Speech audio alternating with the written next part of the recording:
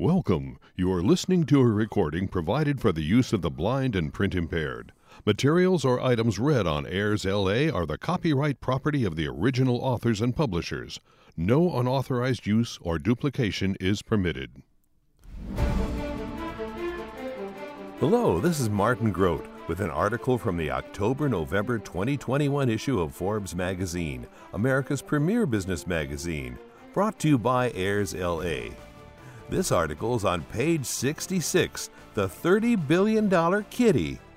The standard playbook in private equity is to borrow, buy, and cut costs ruthlessly.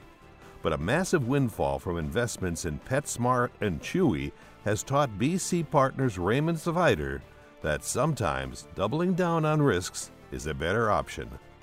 By Antoine Gara.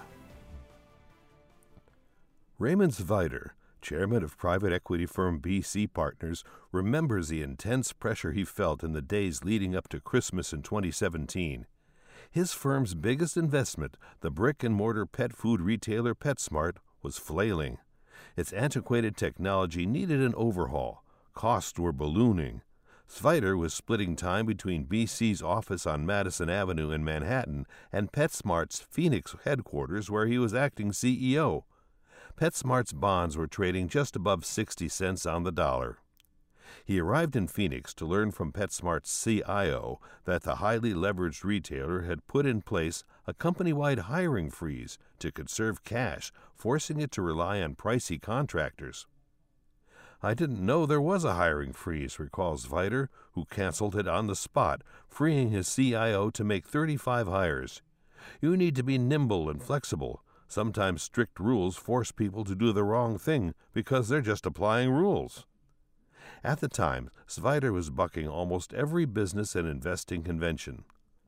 A leveraged buyout artist raised in Paris with a master's degree in electrical engineering from one of France's grandes écoles and an MBA from the University of Chicago, Zweiter, now 59, was working double duty, 2 days a week stewarding the $40 billion assets PE firm, 3 days at a 1,650-store PetSmart, for which BC paid $8.7 billion in 2014.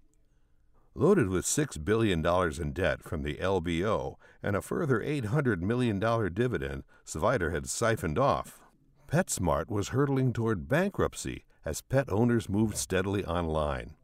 The standard playbook called for ruthless cost-cutting to unearth the cash to repay lenders. Zweiter doubled down instead. He found loopholes in PetSmart's credit agreements, enabling him to borrow even more money, angering creditors, so he could acquire unprofitable online pet food retailer Chewy. To the outside world, it was the 21st century version of notorious .com flameout Pets.com. But Zweiter knew Chewy's billionaire founder, Ryan Cohen, was beating every financial target he'd set years earlier when the two first met. Though it wasn't profitable, Chewy wasn't burning cash as it grew rapidly. Most importantly, it was beating Amazon in its niche. It was the perfect way to burnish his trouble bet on PetSmart. Starting with an offer of $1 billion, Zweiter wound up paying $3 billion in cash for Chewy, beating out rival Petco in April 2017. Skeptics howled, its bonds tumbled, and lawsuits flew. But 4 years and a pandemic-inspired pet boom have turned Zweiter's rule-breaking gambit into one of the biggest private equity scores ever. Chewy, now publicly traded, is worth more than $31 billion, and its sales have skyrocketed nearly tenfold to a projected $9 billion for 2021. PetSmart itself is deleveraging, having refinanced its buyout debt in January. All told, Zweiter's investors are sitting on a $30 billion windfall. You need to be ruthless and very fast to adapt because in any business, the world is changing every day in ways you can't anticipate, says Zweiter in his French accent, speaking from the Hamptons mansion where he now works remotely alongside his wife, 3 children, and a pair of cats, Cashmere and Pearl. Conviction is really important. A self-taught investor, Zweiter got his start after the go-go 1980s leveraged buyout craze. In 1989, he was recruited out of graduate school by legendary dealmakers Bruce Wasserstein and Joe Perella. 3 years later, he moved to the Paris office of Baring Capital Investors, a small buyout arm attached to London-based Barings Bank. In 1995, a rogue trader at Barings, Nick Leeson, lost over $1 billion, rendering the 300-year-old bank insolvent. Barings was bought by competitor ING for pennies on the dollar. It turned out to be a stroke of luck for Sviter, who had been working alongside the division's co-founder. Baring Capital was spun off and renamed BC Partners. In the early 2000s, Sviter moved to London to cut telecom deals as markets were deregulated, and in 2007, when BC Partners expanded into North America, Sviter took the helm. The firm's first major deal in the U.S. that year was a $16 billion takeover of indebted satellite operator Intelsat, which promptly became troubled and would file for bankruptcy protection in 2020. Sviter's hits, though, have far exceeded his misses. Nothing characterizes his wins more than a willingness to take bold bets. One standout is GFL Environmental, a Toronto-based waste management roll-up founded by Canadian entrepreneur Patrick Devogie. In 2018, BC Partners recapitalized the company at a $2 billion value, building a 40% stake and looking to expand it in the U.S. with acquisitions. When the coronavirus crisis hit, GFL was working on an IPO. Sviter recommended to Devogie that they forge ahead despite the market's tumult. GFL priced its IPO at $19, below a pre-pandemic range of $20 to $21, one of just 5 listings in March 2020. Being public, Sviter believed, would help GFL capitalize on the coming market dislocation.